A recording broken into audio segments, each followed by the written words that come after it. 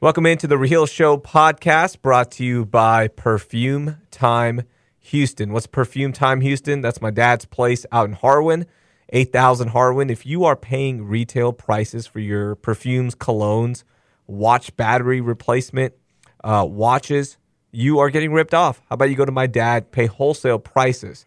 And, a lot of people are always worried about that. Like, what? It's in Harwin, so it's probably fake. No, it's not. Dad's been there for almost 30 years now, so you know he has a great product. He will hook you up with the best prices. If you go in there and mention the Raheel Show, he's going to give you a little extra discount on top because I never pay full price, so neither should you. All right, you get in there, you tell him, hey, you heard it right here with Raheel. He will give you a great price. In fact, some of our coworkers went there earlier this week. They saved a bunch of money. So why wouldn't you want to go in there and save money? Also, look them up, Perfume Time Houston on Google, or give them a call, 713-782-0030. You can also call them up and ask them if they have certain perfumes, colognes, so you don't have to make the drive in. If you're out in Pearland or something like that, they'll set you straight. They'll let you know that, hey, yeah, we got this. They don't, all your big names, Polo, anything, they got you. I know everyone loves Polo. The men love Polo. You, Chris, look like a guy that wore Polo cologne. I had some Polo cologne. I still got some Polo shirts. Okay? Yeah. I'm a Polo guy. You're a Polo guy. You're all in on Polo. I'm a Polo guy. Okay, cool. The other one, htowndental.com, htowndental.com. 4 locations across the city of Houston. Dr. Ramzan and his partner Bobby, they're doing great things. Guys, if you know somebody that doesn't have dental insurance, they will take care of them. They'll put them on a great payment plan that benefits them, not the doctors, okay? My brother's all about helping out as much as he can. And if you go in there and mention the Raheel Show, you will get a free cleaning and x-rays. Boom. Just like that. Just mention the Raheel Show.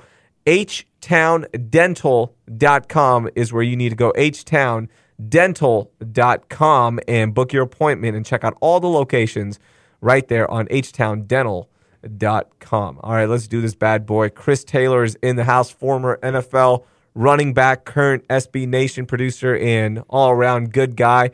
Part 2 of the interview. We had you on earlier. We being the show. I'm now a we. I hate it when people do that. Well, you make it seem like it's 60 minutes.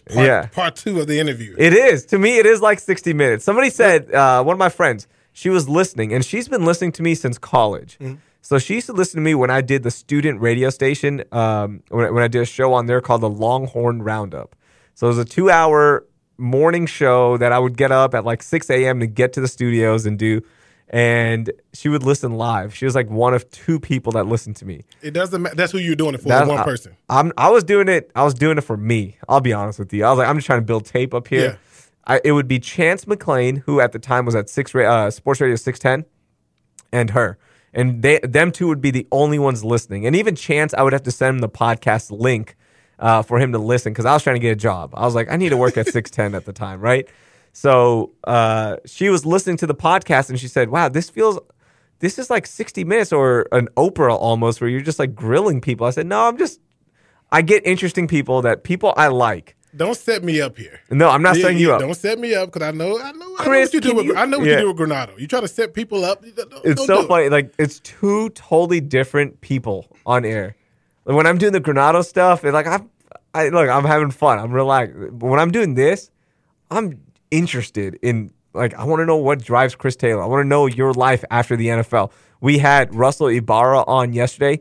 He founded Gringos. He's the man behind Gringos and Jimmy Changas. See, I wish you would have told me that, because you came in and introduced me to him. Yeah. But you didn't. I'm a Gringos guy. Aren't you? Yeah. Everyone is. Good price, good food. I mean. So good. You should have told me, man. I know. Could have got a franchise going on. Dude, he's a beast. Brother. He's a beast, man. Like, he started the first one after several failures, and then he just kind of stuck to it, figured out, like, look, we're going to treat everyone right. We're going to create a family atmosphere. Next thing you know, he has like 14 other locations, I think 10 Jimmy Changas. That's a cool thing, man. See, and with a lot of people, they feel like that, they see these successful people and they feel like, oh man, they're so successful. How did they do it? But they don't realize they failed so many times before. Yeah. And I mean, and Michael Jordan has said it, he's failed over and over and over again. But that's how you succeed. You learn from your failures. Yeah, we're in a fascinating time where the success stories are brought up and the headlines are out there, and it's so much fun. Like, wow, look at this guy or this comedian or this actor. Look at this great thing he did, and he's an overnight sensation. But what we forget is that there is a struggle, like you mentioned, that it takes time. Yeah. It takes time and patience to be the best at what you do or to find success or whatever you define as success. But because we're in a time where it's a headline society, you don't even think about that. Yeah. You don't think about all the off-season workouts. You don't think about every waking moment you're watching film or looking at plays, or you're managing you're putting out little fires in your business, right? You just think about, oh, look, he's here. Wow, he has a successful franchise. And that was one of the things we talked about, because a lot of college students do watch this show and podcast, is stick to it. It's not going to be an overnight thing. It's not, whether you're in sports radio, you're in just a B2B, you are in a storefront, whatever it is, it's not going to be overnight. No, it's not going to be overnight. And like you said, you're going to have failures, but that doesn't mean quit, or that doesn't mean get down, man. I can't just look at it, take it as a positive. Yeah. Take it as a positive. I know for me, being an NFL player, I came in the league undrafted. So that was a letdown right there. I could have easily said, I saw so many guys come in and as rookies and just quit. I can't do it anymore. But for me, I respected the grind. I loved the grind, because once I actually got a chance to get that reward, it was so much more fulfilling. Yeah, that's a good point. You gotta love the grind.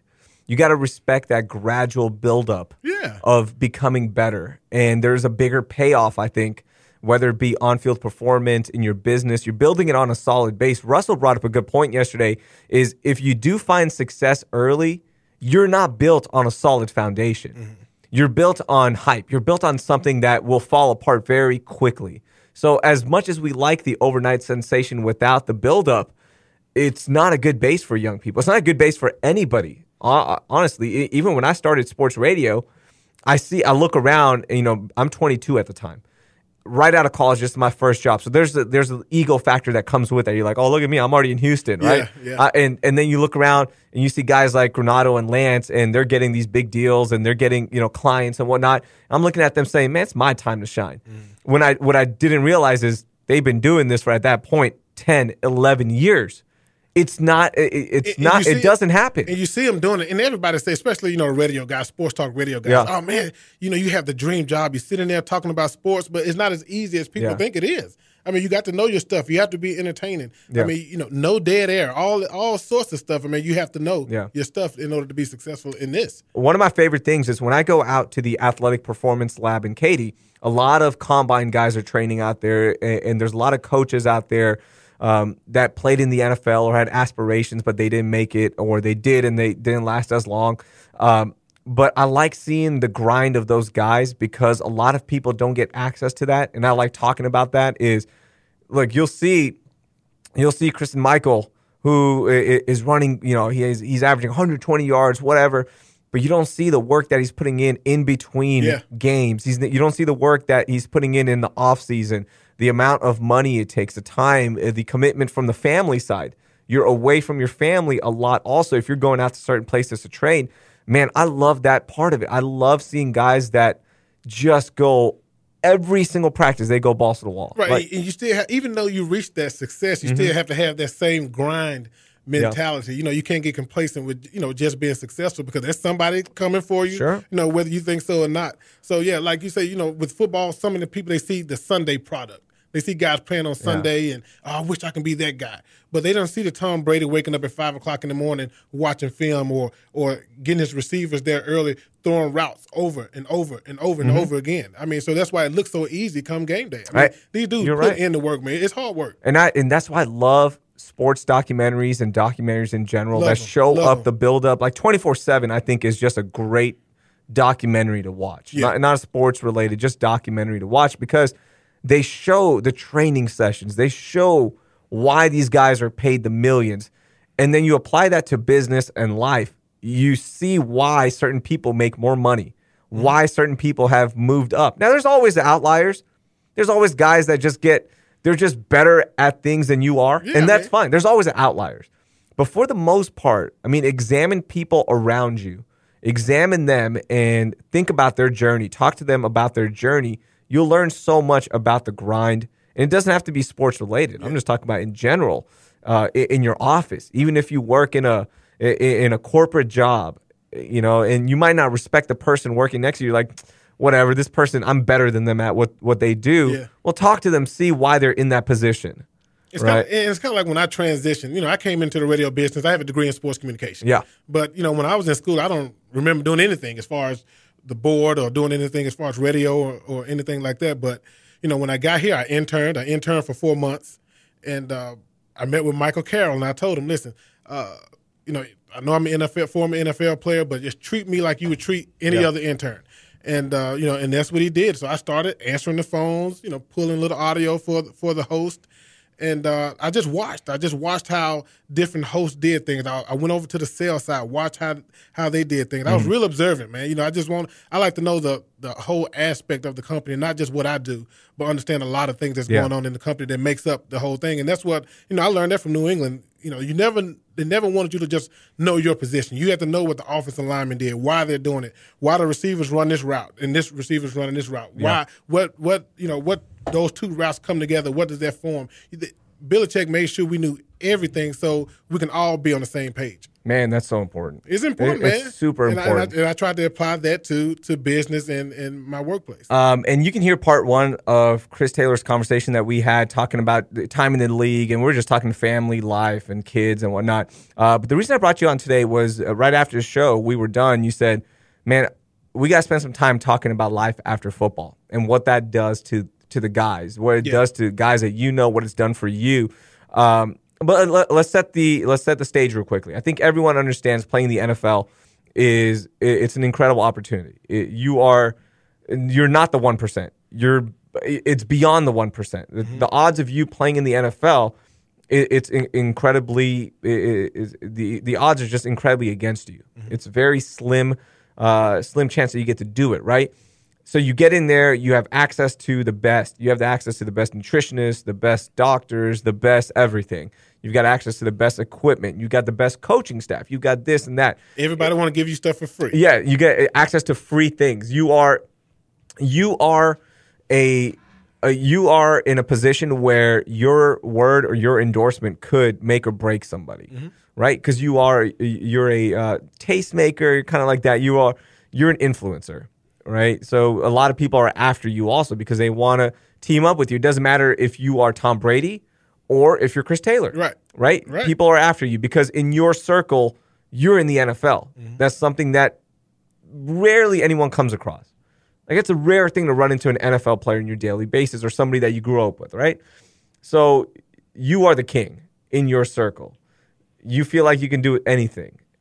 And I'll say for the most part, like Chris, I think you're a little different. Yeah, but a lot of guys. I think you're a little different. Yeah. But for the most part, I think it's okay to generalize that there is an ego that comes with being the best at what you do. And there's a reason why you are that good is because that ego plays a role into it. Right. That work ethic also plays a role. It's kind of like you have to have an ego. You got to be confident. You got to be confident in what you're doing. You got to feel like, okay, if I'm doing this, I'm the best at it. Even if I'm not, I have to feel like that. Yeah. That's the way my mindset is, and that's the way a lot of guys, the mindset is. But as far as the transition is concerned, they always tell you when you're in the NFL, you're going to always have that shield, the NFL shield with you for the rest of your life. So when you're done with the game, the opportunities are going to be there.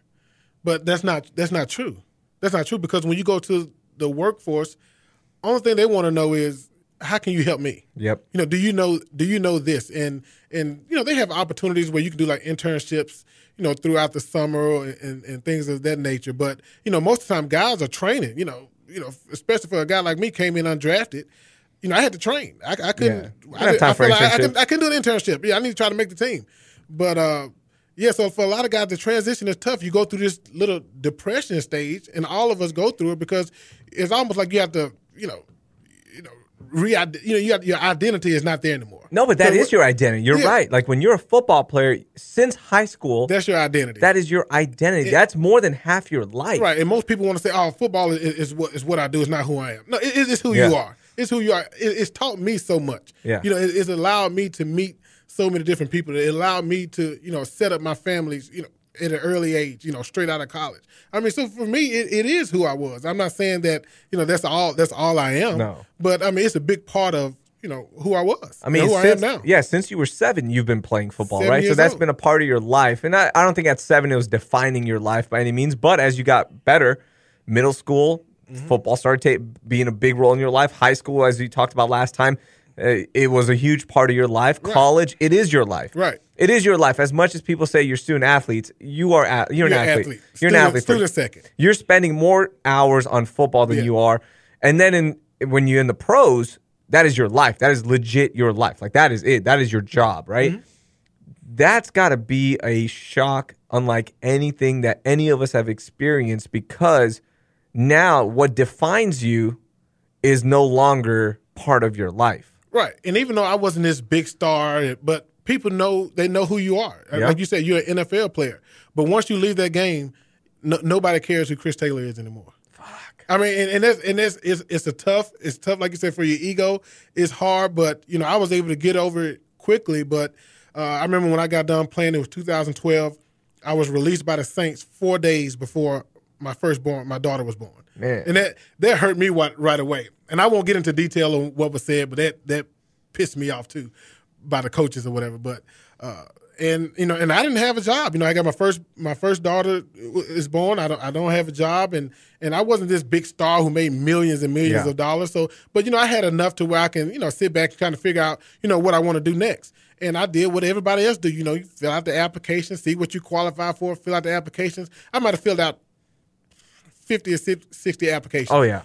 Denied by most of them. Not one of them brought me in for an interview. They didn't care. Oh, you don't have the experience. You don't have this. And Michael Carroll was the only one who said, we got an internship program here at the ESPN 97.5 or whatever. You can come up here and do the internship. So does the NFL help at all with career placement afterwards, or is it just good luck? It's not a good luck, but they set you up. They try to help you with your resume and have different programs and boot camps that you can go to. But really, sometimes you got to know somebody to get into certain places, and programs are set up, but it's still difficult for players. So it is. So you get in 2012, the Saints say, "All right, you're done. I'm done. You're done," and then you have to make the conscious decision also of saying, "All right, I'm done here. Like, I need to figure out, am I going to go chase the dream a little bit more?"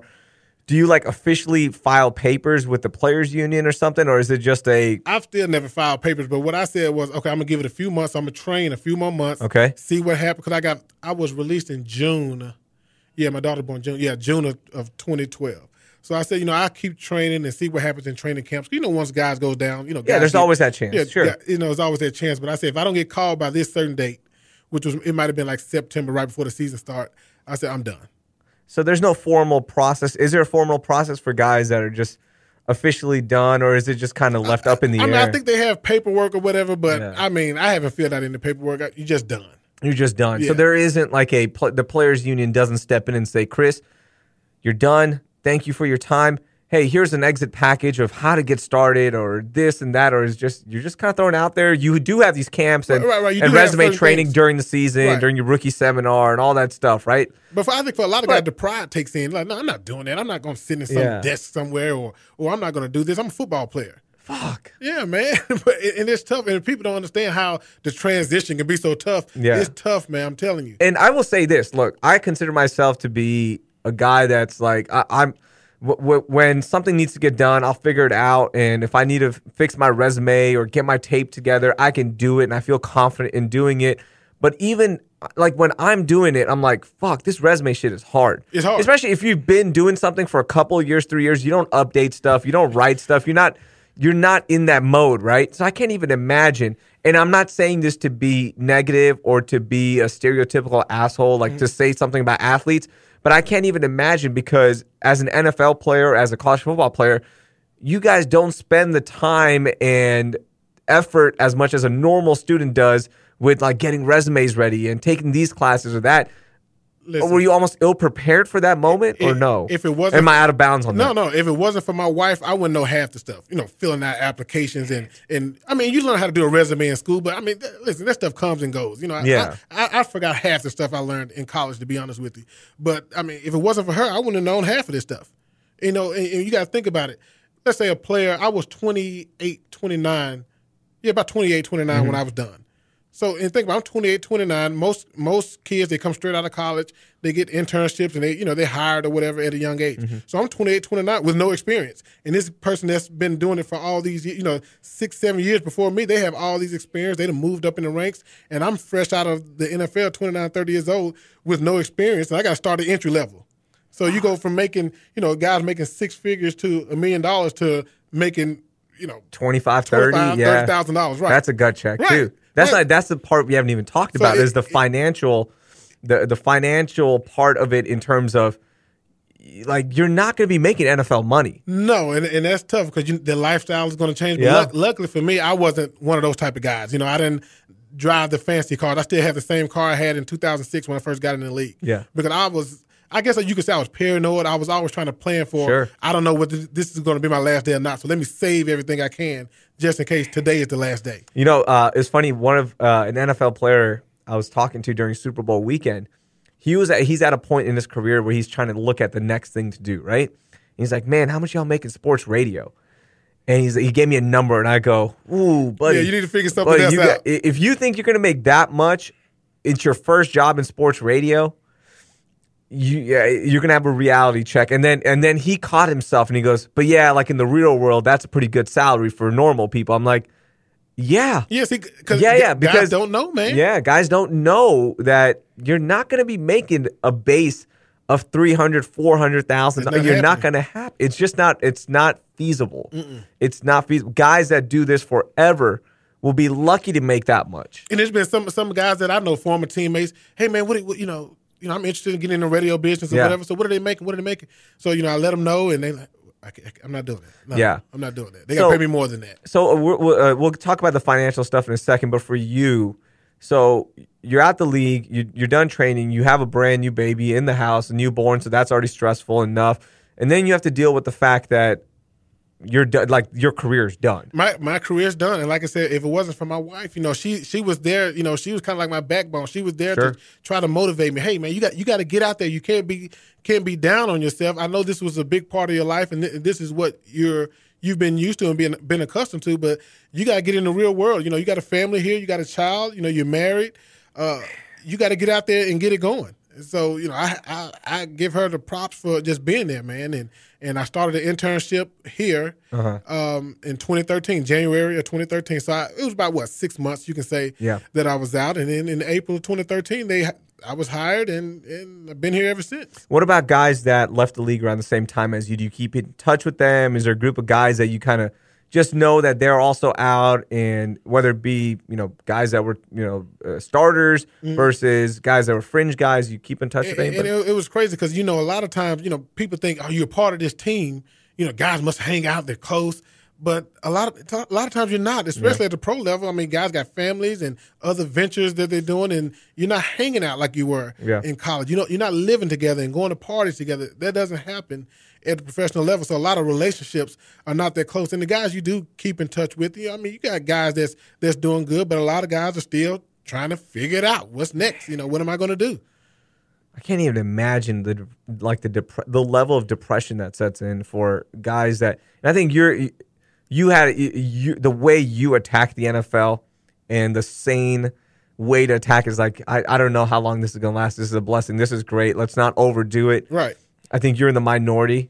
I can't even imagine a rookie that was drafted in the first or second round, and they think they've made it, and then what's the average? It's 3.5 years, 4 years, right, maybe 3.5 years, right? And I was able to get 6 in. Yeah, and a lot of them was injuries, and you made the team, injuries and practice squads, and getting released. And there's one point I was in, at a team. I'm not gonna say what the team was.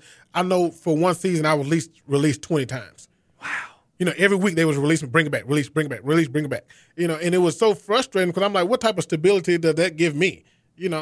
So it just on a daily basis, it can be frustrating. And from the outside, it looked like guys are living the life and they're doing so great. But I mean, it's a lot of guys that's not doing too well. What do you think the NFL or the Players Union could do to help with that transition? I feel like they're doing everything they can do because, like I said, programs are set. There are programs set up. They're just not going to give you a job, But, there are programs set up where there are internships at certain jobs, or like you said, they have a program called Ath Life where they help you. they try to figure out your character so that they can figure out which profession would be best for your, that suits your character and all of that. And a lot of guys don't want to go through all that. Listen, I played in the NFL. This is what I'm capable of doing. I'm a team guy. I can work with anybody. I pick up things fast. I just find me something. I can do whatever you need me to do. I can do it. But companies they don't care about. So with these internships that they offer, I forgot who it was, but an NFL player was interning at NASA for a summer. God, I forgot his name, and I feel so bad forgetting because it was a pretty good story. But are a lot of guys like applying for the same internships? Do you have like 200 guys that are all applying for this internship, or is it just pretty much you're guaranteed a spot? See, I wouldn't know because the first internship I applied for was here. Okay, so you were busy trying. Yeah, you were in the off season working out. Right, and that was it. So I mean, I don't know what the backlog is or whatever it is, but like I said, a lot of guys the pride takes in. Dude, man. I'm telling you, they don't want to work for something that's less. I can't even imagine. Yeah, because already in college. There's a lot of internships to be had. You have to go find them, and you have to just reach out to people and just get in somehow, some way. The competition is unreal, especially now because a lot of big companies have done away with internships because of the labor laws in certain states and whatnot. I know 610, they don't do internships anymore. They just don't because CBS was hit with a lawsuit, and they're like, all right, fuck it, we're done. Right. You guys, guess what? You guys are going to complain about this? We're out. We don't need another headache as a big conglomerate, right? So a lot of people don't even do internships anymore. I can't even imagine with the NFL because they're premier internships. I'm sure the NFL's access, like you can get an internship at Twitter, but you also have so many guys applying for that. I don't know how that works. I'm sure it is, and I'm That's sure with gotta the be crazy. access, you can basically get an internship anywhere. I'm assuming, but guys got to be willing to do it, and guys got to be willing to put their pride to the side and get out there and work, man. Because listen, I don't care how much money you make. I mean, even if you can retire, you have enough money to sit back and retire. I mean, for me, as a man, you got to get out there and work. Yeah. You got to do something. I'm not going to be sitting here at home looking at, Young and the Restless all day. I'm not going to do I think it. a lot of guys run into that. Wade Smith, where he came in studio a couple months ago, and he was talking about it. He's like, man, I need to do charity work. I need to do something. I need to have a schedule. Yeah. So you're kind of reminded about your day to day in the NFL because everything is scheduled out for you. And that's what I was going to say. You get used to that itinerary. Yeah. Okay, 6:30 in the morning, we're doing this. At 6:33, this is what's going on. 6:41, this is what's going on. And then once that's over with, it's like, what am I going to do today? I need an itinerary. I need to know what I'm going to do from 1 minute to the next minute. And when you don't have that, it's kind of like you kind of scatterbrained. I don't know what to do or what's going on. We're a scheduled being. Every single human being is scheduled. Like if you are working in a job, you have a schedule that you are going to stick to, whether in a daily routine that defines you. As much as that sucks, like this daily routine defines you. And if you miss one thing in that daily routine, your whole day's thrown off. Like if you forgot to drink coffee, people freak out. Or if you forgot this, people freak out because we are defined by schedule. Are you a coffee guy? You're a coffee guy? I'm a huge coffee guy. So you go nuts if you don't have your morning coffee. Dude, I've tweaked my coffee recipe. I've tweaked it where, I went through that kick where a lot of people do with the bulletproof coffee where you get the best beans. It's expensive. Then you put the clarified butter or ghee in it. And then you put the MCT oil in it, all that stuff. I go through those phases. But I've mastered my own recipe where my coffee now, I drink it an hour after I wake up. I don't immediately drink it anymore because I was reading a study about how your cortisol levels they're shooting through the roof. So you don't need that boost as soon as you wake up. But I've got it down where I need to get protein in the morning, but I don't like eating eggs. So I do a blend of 2 cups of coffee, almond milk, unsweetened vanilla, a little bit of Splenda because I just like the taste. I know it's so bad for you, but I like Splenda's taste. And then I put about 6 to 9 grams of egg whites in my coffee blended up. So it gives you like a thicker coffee. Sometimes it depends if my throat's hurting a little bit or if I need to recover a little bit and I'm feeling stiff or sore, I put coconut oil in it. I put melted coconut oil, and that helps a lot. That helps my joints. I don't know if there's any science behind it. It just makes me feel good. No, I'm not a coffee guy at all. But you were talking about nutrition. That's another thing that the transition can affect because they got good food at the stadium for you to eat, and there's breakfast and lunch, and sometimes dinner. You have all of that. That's all provided by the team, or do you? It's provided. It's provided, right? Yeah. They don't take like a certain amount out of your salary or anything like that. No. It's provided. It's provided. Okay, so everything's taken care of for you. So you can eat good at the stadium, and then for me, I really wasn't on a diet. I'm like, okay, I go eat a pizza or a cheeseburger or something like that, and I'll lose 5 pounds tomorrow. What difference does it make? Yeah. I'm gonna lose 5-10 pounds at practice tomorrow. What difference does it make? But now that I'm not working out like as intense as I was when I was playing, you can see the weight starting to come back.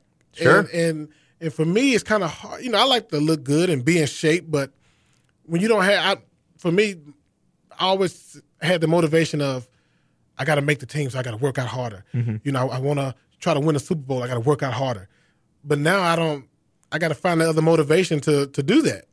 So we were chatting about just like working out, and you recently got back into it now, right? Like where you're working out every day. I'm like, listen, I got to be healthy for, my wife is pregnant now. We're having a second girl. I got a 4-year-old daughter. I got to at least be healthy for them. Yeah. So that's my motivation now. Dude. Is trying to be healthy for my girls. So when you leave the team, one of the cool things, a lot of people don't know this, but with the Texans at least, when the press is there during the week, on like Tuesday, Wednesday, Thursday, and Friday practices, or you're in there getting locker room sound. Excuse me, Wednesday, Thursday, Friday, because Tuesday's a mandatory off day. During the Kubiak regime, when I was in there every single day, they gave us access to the cafeteria. Mm-hmm. So we would in there, dude. I put on 8 pounds of muscle just eating because I said, wait, I have access to a pro athlete's cafeteria. Yeah.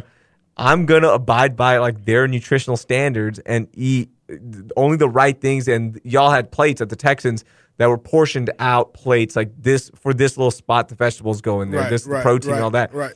I follow that to a T. 3 out of 5 days during the week, I put on 8 pounds of muscle. Right, and then on Fridays they used to do us right though. They used to order pizza and pie pies and Frenchies, and they had all sorts of stuff for us on Friday. But during the weekend you have to eat the healthy food, man. So now, without that backing there, the nutritional backing, you got to go buy groceries now because your wife was already home getting groceries and all that. But now she has to account for you coming back into the house and you're eating every meal you're eating there. Everything, right? I'm eating everything, snacking all the time, and it's like you just have to watch it. You got to be, and NFL had programs for that too. And, really, and like guys post-life nutrition, right? Nutritionists and all that. So guys just need to take advantage of it. I haven't taken advantage of it yet, but I mean, it is there for you to do it. And even if it's there, it's still hard. It's like I'm not eating this. I'm going to go get something to eat, man. Something going to fill me up. So it's still tough, man. But it's like when you're a part of that team, your mentality is just different. So what do you do now during the week? Are you eating the same thing every day, or you have one cheat day? Do you stick to a pretty strict diet? I don't have a diet, man. I just try to eat right. And instead of eating fried chicken, I might eat baked chicken, or instead of eating fried fish, grilled. I mean, you just try to. Now, I'm not saying I do it all the time, but I don't have a strict diet. I'm just eating. I always look, I'm not a pro athlete, but I always tell myself this: if you can live by the guidelines of a pro athlete, if you train like a fighter, you will look like a fighter, you will feel like a fighter, right? If you train like a certain thing, so that means 5 out of 7 days I'm eating clean. I'm not putting crap in my body that isn't like brown rice, quinoa, chicken, vegetables, something clean. Every once in a while I'll snack on like gummy bears or cookies or something. But for the most part, if you can keep it clean, man, you're going to feel so much better also. Yeah. And then you have your cheat days on the weekends. And I said the same thing. Like, man, I want to look like when I was playing, rocked up, just in shape. I want to look like that.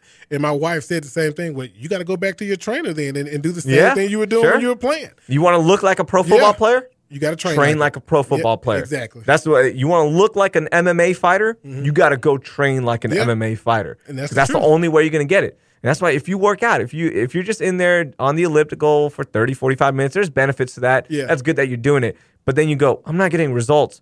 Well, look up. You are in a point in your life, and we all are, where we can find every single workout for whoever. Like I can put Tom Brady workout, and I can find information. I'm sure you can. It's easy. It's easy. And you will find something similar. So you can train like these guys without spending a ton of money. But it's just, you have to do it, Right, you have to do it. You have to have somebody, everybody's not self-motivated, so you might need somebody to, to push you out there. Yeah. But the most important thing is getting out there. Yeah. And then once you get out there, then, the options are there. Ozair is listening to the show, my buddy Oz, and he plays on my flag football team. Okay. He doesn't look like a flag football player by any means. What does a flag football player look like? A flag football player, kind of like me, skinny, speed. You need speed in flag football. In shape. Yeah. Ozair looks more like Eddie Lacy, I'll say. Oh, 267. Okay. Yeah. I think he'd be lucky if he's pushing 267 right now. I think he's like 270. We give him crap all the time, but man, he has the quickest hands. You got to have quick hands in flag football to pull those flags. You I'm got to sure. have quick hands. I've never It's played. totally- I've never played flag. You got to before. come play one day with No, that. I'm not playing. Come on. I'm not going to tear the ACLs. Or, No, dude, there's not. No. It's nothing like that. You're not making hard cuts. It's just a quick. It's a spread offense. You catch and turn. Listen, That's it. I'm not going to even tell you I'm coming out there because I'm not. Come on. Nuh-uh. One game. I got to get you out there. One practice. We got to get you out there. It's going to spark. You're going to be like, whoo, this feels good. He asked a question. He said, what's the best barbecue joint in Memphis? He's going there next week. Do you have any recommendations? He can go to Rendezvous. Rendezvous. Is on Beale Street. Okay. Yeah. Rendezvous is your place. That's it. I mean, most of the visitors who come to Memphis, they on Beale Street anyway. That's where they're going. They're going. Okay, Rendezvous. And you get the ribs there. Yeah, Memphis you get the is known for the ribs, the dry rub. You and all get that. dry rub ribs. You get your chopped beef. I mean, it's barbecue. I mean, just like here. Yeah. God, I love barbecue. Yeah, I mean, what they say. You got Memphis, you got Kansas City, you got I guess all of Texas. I'm assuming. Yeah, Texas style. Texas is like a spicier barbecue sauce. The barbecue sauce debate's always fun to me. You're a spicy guy. I'm whatever tastes good guy. Yeah, I'm the same way. I like Kansas City sweet barbecue. I can do that. I can do the white sauce every once in a while. Yeah. I like all of them. Right. Just I give me don't some like good picking. food. No, I'm not. Yeah, don't limit me to anything. Yeah, You know no, what? I agree. If I want to have spicy barbecue sauce one day, I'm gonna have it. And the next day, if I want sweet, I'm gonna have it. You know why? agree. Because you don't fucking run me. I agree. I'm gonna eat I my agree. shit. Eat, you know, man, eat. I'm gonna eat and enjoy everything. I don't need to pick one thing. What the fuck's wrong with people? Okay, so the financial shock. When you're in the league, I mean, you were making good money by standards of everyone listening. You're like, damn, that's awesome. Right? You're making six figures. You're making six figures because and then especially after is it 4 years? You're making the veterans minimum, or is it 3 years? Because in 2006, the rookie minimum, I was a rookie, was $275. I think it's $500 now. They can't pay you less than that. They can't pay you less than that. So just know that. And then practice squad, it was a little different. Practice squad is 100. 100 minimum. So you're making six figures out the gate, regardless, right? So you're 21, 22 years old, making six figures. That is. Unless you're an engineer that gets a job from Google, but even then, like looking at certain salaries that they've put up, you're making like 89, 88,000 as an entry level position. In the NFL, you are making 100 right out the gate. So money management already becomes a big thing. And that's one of the problems right there. You coming straight out of college and never had anything. Yeah. Never had any money. I mean, you get your little $600 scholarship check a month. That doesn't do anything in college. And then all of a sudden, you get your paychecks are, 7,000, 8,000, 9,000 every 2 weeks. I mean, you're getting that during the course of 17 weeks. So you're getting all your money in 17 weeks. So it looks like you have all this money, but then during the off season, you have to manage that money. Sure. And then you think, okay, I'm here. Next year, the price goes up every year, so next year I'll get this. But you might not be there next year. That's a good point. So that's why you have to save, man. You got to think. But most guys can't think, man. And then you have your family members or your friends and business people. Everybody's pulling at you and can you invest in this? I need this. It's just a lot, man. So when you get the paycheck, it's a game by game basis, right? It was. How did you get it? Every 2 weeks. Every 2 weeks, it's just like a normal job. Yeah, so every 2 weeks, every 2 weeks. direct deposit into your account. they're dropping that thing in your account. They're dropping it in your account, and then from there, do you have agent fees that you pay? Yeah, 3% agent 3% fees. agent It depends fees. on if you got marketing people, you got to pay them. Sure. I didn't have any of that, so I just paid the 3% to my agent. And then what about player union fees? Do you have any player union stuff, or is that just included in being in the NFL? That's just included from what I've known. Okay, yeah, so you never had to like cut a check. Yeah, I've never looked at it and seen. You have your dues. I think your dues come out. Your dues come out of your checks, but I've never seen any other fees that. Yeah. Came So out what was the players union dues? I can't remember it. You don't remember it? No, I don't remember. Man, I want to know that number. Like it's got to be. Because it's fascinating to me. Yeah. Like there's a union collecting because every union does that, right? No, It's a union. You got to have your union dues, Yeah. but I've always wondered like how much is it, right? But okay, so you get that out of your paycheck, and now let's talk about guys that are first rounders. Let's talk about stars. You've got your agent 3%, and when you have a $18 million deal, the 3% is a lot of money. Right. You got but your you got marketing. to remember that's before taxes. Before taxes. Right. Okay. Then you got your marketing people, or if you have some kind of PR person, which a lot of them do. Right. And you might not be using them during the season as much, but in the off season you do have PR, issues that you got to Super Bowl stuff. You're on Radio Row. You're paying these people. Right. And your agent might have bought you a car before you were drafted and gotten you certain things. And Oh, now so you're paying you that have to pay back? that back. Okay. Right. So that's usually like a low interest loan, pretty much, or is You it can say no that. interest? You can Yeah, say it's that. kind of like that. Yeah. Then you've got family members. How bad is that? Not from your personal experience, but what you saw with guys around you. What the hell is that situation like? I remember it was one guy. Obviously, I can't say his name. Yeah, one don't guy, say his name. He was a rookie. He was an undrafted guy, but he made the team and he was playing. And now, I mean, he's still playing. But I remember it was the last game of the season. No, it was during the off season. He was like, "Man, I need the season to hurry up because I had literally no money left. I sent all my money home and I was helping everybody else out, but now there's nobody here to help me out." So that's why you see guys getting loans and stuff during the summertime because they don't know how to manage their money during the off season. Could you imagine if normal people got all their money in 17 weeks? Everybody would be broke. Everybody would be broke. Everybody like would we be all broke. sit here and laugh about, oh, I can't believe Vince Young is broke. He spent this much at this. But when you get that much money in a short amount and you're of young, time, you're young, and you're young, yes. Oh my God, dude, I can't even imagine having that responsibility. Right, and you think it's not going to ever end. You think that your family members at some point they'll stop. Listen. I gave you this. Don't come back. Yeah, but they continue to come back. Like I said, it wasn't really my situation. I let them know from the get go. Listen, I'm an undrafted guy. I'm not this millionaire, so don't come asking me for anything. I'm trying to work my way into this league. So, but with other guys, I mean, it's a huge problem, man. I know a lot of people. I know I do this where I'm like, well, they have the money to fall back on, and that's fine. Some guys do have money. Some guys do, yeah. And look, you're in a good position. You had money. That's great. But we then forget the empathy that comes with the fact that everything that they've known is now taken away from them, and those checks aren't rolling in. That stability of an NFL schedule, being in there, feeling like a king, when that's taken away from you, that's got to be the ultimate reality check in terms of what the fuck am I doing in life? And you got to think the checks aren't rolling in, but they still have the same lifestyle. They still got the same big homes. They got all these cars that they purchased, and this stuff still need to be paid for. So now you got a nice piece of change, but now you got money going out with nothing replacing it. I mean, it's not like you got getting income from other places. Some guys, I mean, like I said, some guys are, but for a lot of guys, they're not. That's the money they have, and that's it. And you got to go to work, man. What was your first big splurge? Did you have one? I think I bought a $300 pair of shades. That was your biggest one? I think that was it, man. I'm the same way now. Rarely will I pay anything. If my wife doesn't get it, I'm not a shopper. Yeah. If my wife doesn't get it for me, I'm just not going to have it. Yeah, paying retail is for suckers. Oh, man. I think I've paid retail maybe 2-3 times on everything I own. I just wait for shit to go on sale. I'm so cheap. Listen, even when I was playing, I go to the grocery store with coupons, and I don't buy anything unless it's on sale. I don't pay full price for nothing. I'm a cheapskate like that, man. That's the way to live, I'm not ashamed of it, man. I'm driving the same car I had since 2006. Yeah, it's paid for. It takes me, $14 to get an oil change. I mean, that's just who I am, man. Yeah. And everybody said, man, you're just so cheap, man. You're so cheap. And they know I've always been like that. Efficient. Yeah, man. Listen, I know what I'm doing, okay?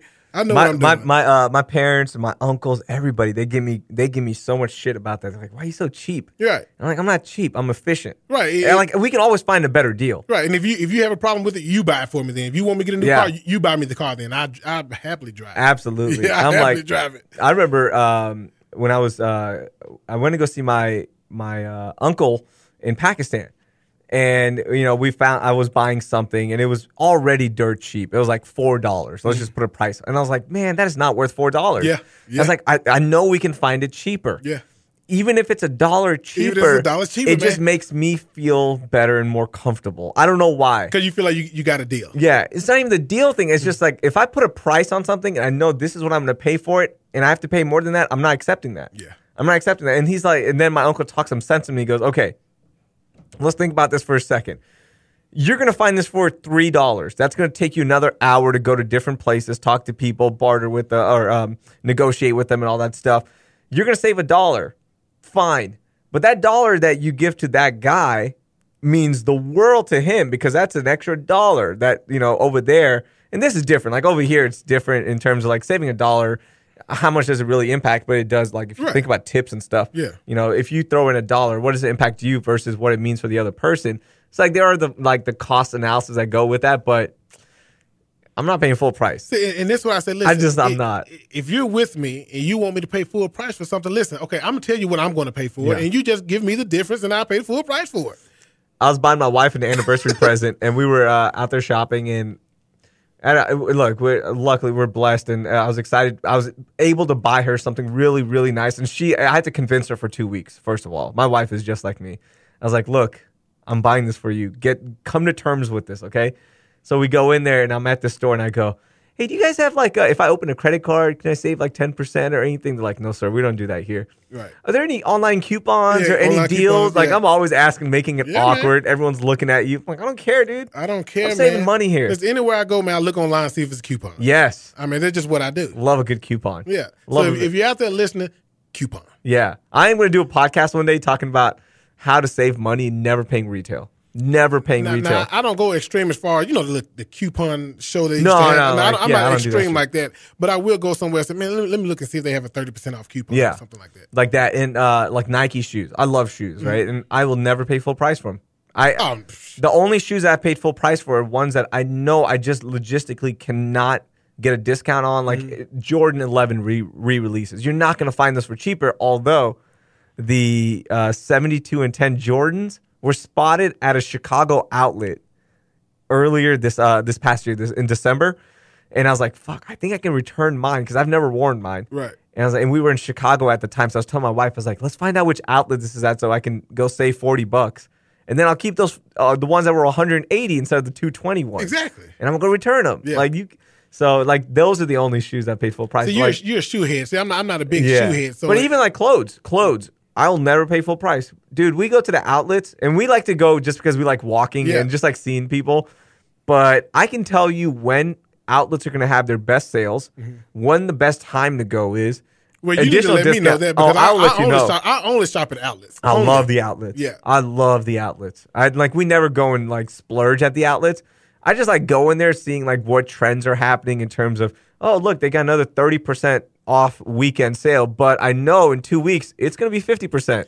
And don't get me wrong, when I was playing, of course I bought my wife some nice things. Yeah. With a purse or whatever. Isn't that a great feeling? Yeah, whatever. It's a great feeling. She was happy about it. But, and she's not materialistic or anything like that either. So she almost felt bad for taking it.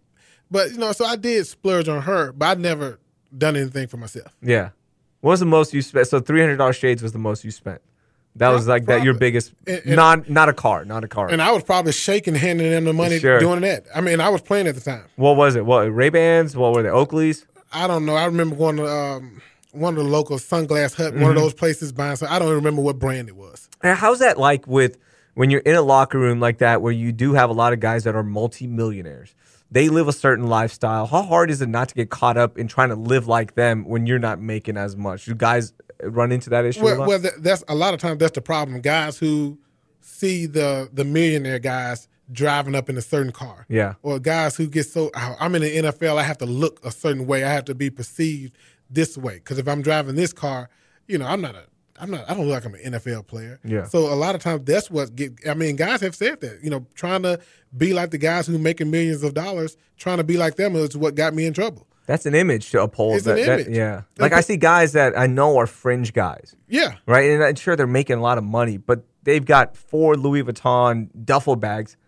What do you do? You don't need that. And I see it now. I'm looking at certain players now, and all I can do is just laugh because I'm like, they don't know what's coming behind, when they're done playing. Their Louis Vuitton bag, it doesn't mean a thing. But I know that some people it does, but for me it doesn't mean a thing. Yeah, like when you're Brock and you have a huge deal, you can carry around whatever the fuck you want. You can get you some stuff. You got you money, right? There. Yeah, you can get you some stuff. Yeah, and tell people they can shove it. But for me, I'm just not. I'm not a flashy guy like that. No. So you leave the NFL. There's no formal process. There's no all right, welcome to the real world, Chris. Right. You brought up a great point that when you're 28, 29, leaving the league, a lot of people in certain industries, actually every industry, they've already did 7 years. They have 7 years experience. They have moved value. Up the ranks. Right. That to me is fascinating. When you enter the workforce that late, how certain guys how do you catch on to a place? You got lucky that you got on here, and I think it's because of your hard work. I think luck is a bad word to use. I think and luck when I was interning, because with a lot of the interns that's here, they don't get an opportunity to To work go the full-time, board yeah. or to work or to get on the radio and talk. They allowed me to do that during my internship, so they was able to see some of the things that I can do. And of course, I picked up on the things quickly. And what happened was one of the producers left. He went for another job, and they asked somebody who was the best intern you had, and of course my name came up, and they hired me. Boom. The easy as that. But a lot of guys aren't lucky with that in terms of getting in, if they're going to be doing a corporate job or working a 9 to 5 or owning a business or whatever, that's a tough thing in terms of you're already 7 years behind. 7 years Probably behind. more than that. Let's go 11 years because as much as you were a student athlete, I don't think, like a lot of players, I think you were in the right field because you were doing sports communication and you were ready for this. Yeah, and I started off in business. Yeah. And I think I got a 10 on my first test. Wow. And I said, I'm about to get out I'm about of to here. switch out of I this. got to switch out of here immediately, yeah. So you're already behind in terms of the business degree or whatever. How do guys make it after the NFL if they don't have millions saved? You just, I don't know, man. You just have to find your way, man. And like I said, you got to put the pride, to the side, man, and just grind, man. Be able to say, you might have to work a desk job. Yeah. Don't feel like you're big enough that you can't work a desk job. And, you have to start off somewhere. I mean, you can have your goal. This is what I want to do. But sometimes you have to do things that you don't want to do to get to where you want to go. One of the craziest things is when you see, for me, being a Texas Longhorn, like it's a huge network out here, right? Like there are Longhorns everywhere. That's a big network. But when you run into people, former players that you're like, wow, this guy was so good, and he probably had a cup in the NBA or played a year or two in the league, and then he's selling you a car. Yeah. Like that's such a shock, right? Like you're just like judging the guy, like, man, where did you mess up? But you got to respect the hell out of that guy because he's like, fuck it, you know what? I got to go to work, I got to go to work. I have to go to work. This is not something that I want to do me. long term, but for right now, I got to go to work. I got to get my footing in the workplace. Just see what it's like to be in the corporate world, man. Yeah. Guys don't know. Like I said, in the NFL, you're kind of like in this bubble. Like you said, everything is given to you. I mean, if when you're playing, they pay you to do certain things. On your off day, they pay you to go speak at schools. They pay you to go visit this company. They pay you to do everything. And they're telling you what to do, and you just go do it, and then you collect your check and you go home. And now all of a sudden, nobody's paying you. You got to work. Yeah. And you're not exposed to this as much as a corporate job, but like the political side of the office, the politics that go into certain positions, and I really haven't seen that here. Because sports radio is different. On this side, it is different. But like for me, when I left sports radio, I was kind of like in the locker room where you're just a bunch of guys. Yeah, there's some of that like, man, I should be having that role or I should be doing this and that. But when you get into the workforce, holy shit, there are some sharks out there. And these are like people that are just tired of their life.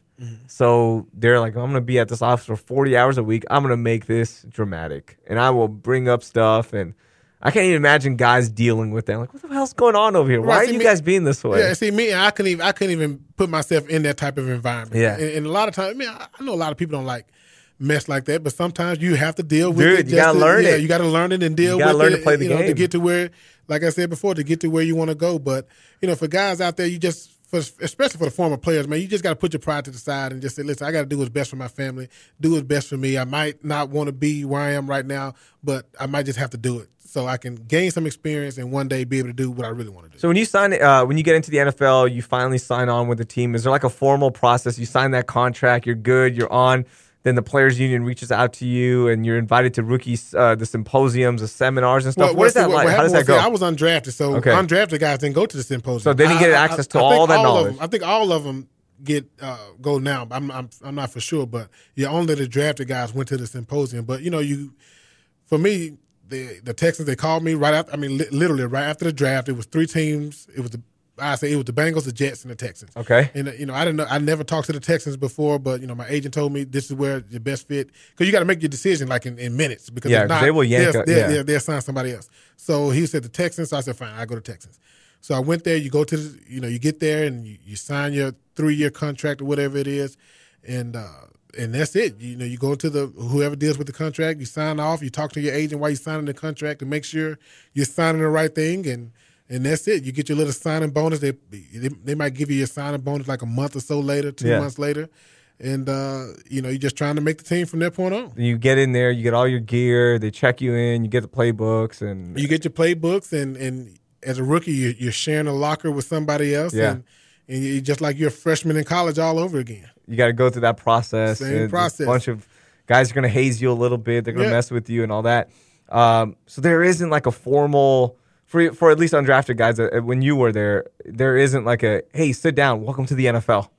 Yeah, I mean they have people come in and talk to you about some things to look out for and hangers on and they have financial people come in talking about money and things of that nature. But when you're young, you're not thinking. They talk about 401k. You're not thinking about all that stuff. What is a 401k? No, I want to keep my money. I don't want to put my money in 401k.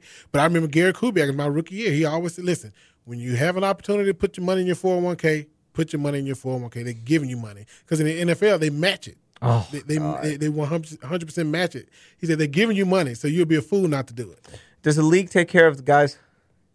Do you think they do an adequate job of taking care of the guys that are making them the money? I'm not for sure. Like the big name guys. Yeah, the league, actually from New York, the corporate offices.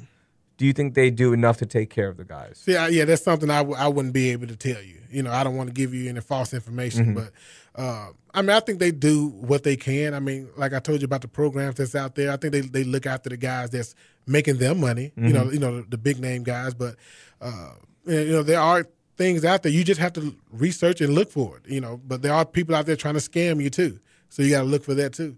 Just like with all that loan stuff. I remember when we had the lockout and they were giving all those loans. Yeah, with the high interest rating. Guys are still paying off those loans.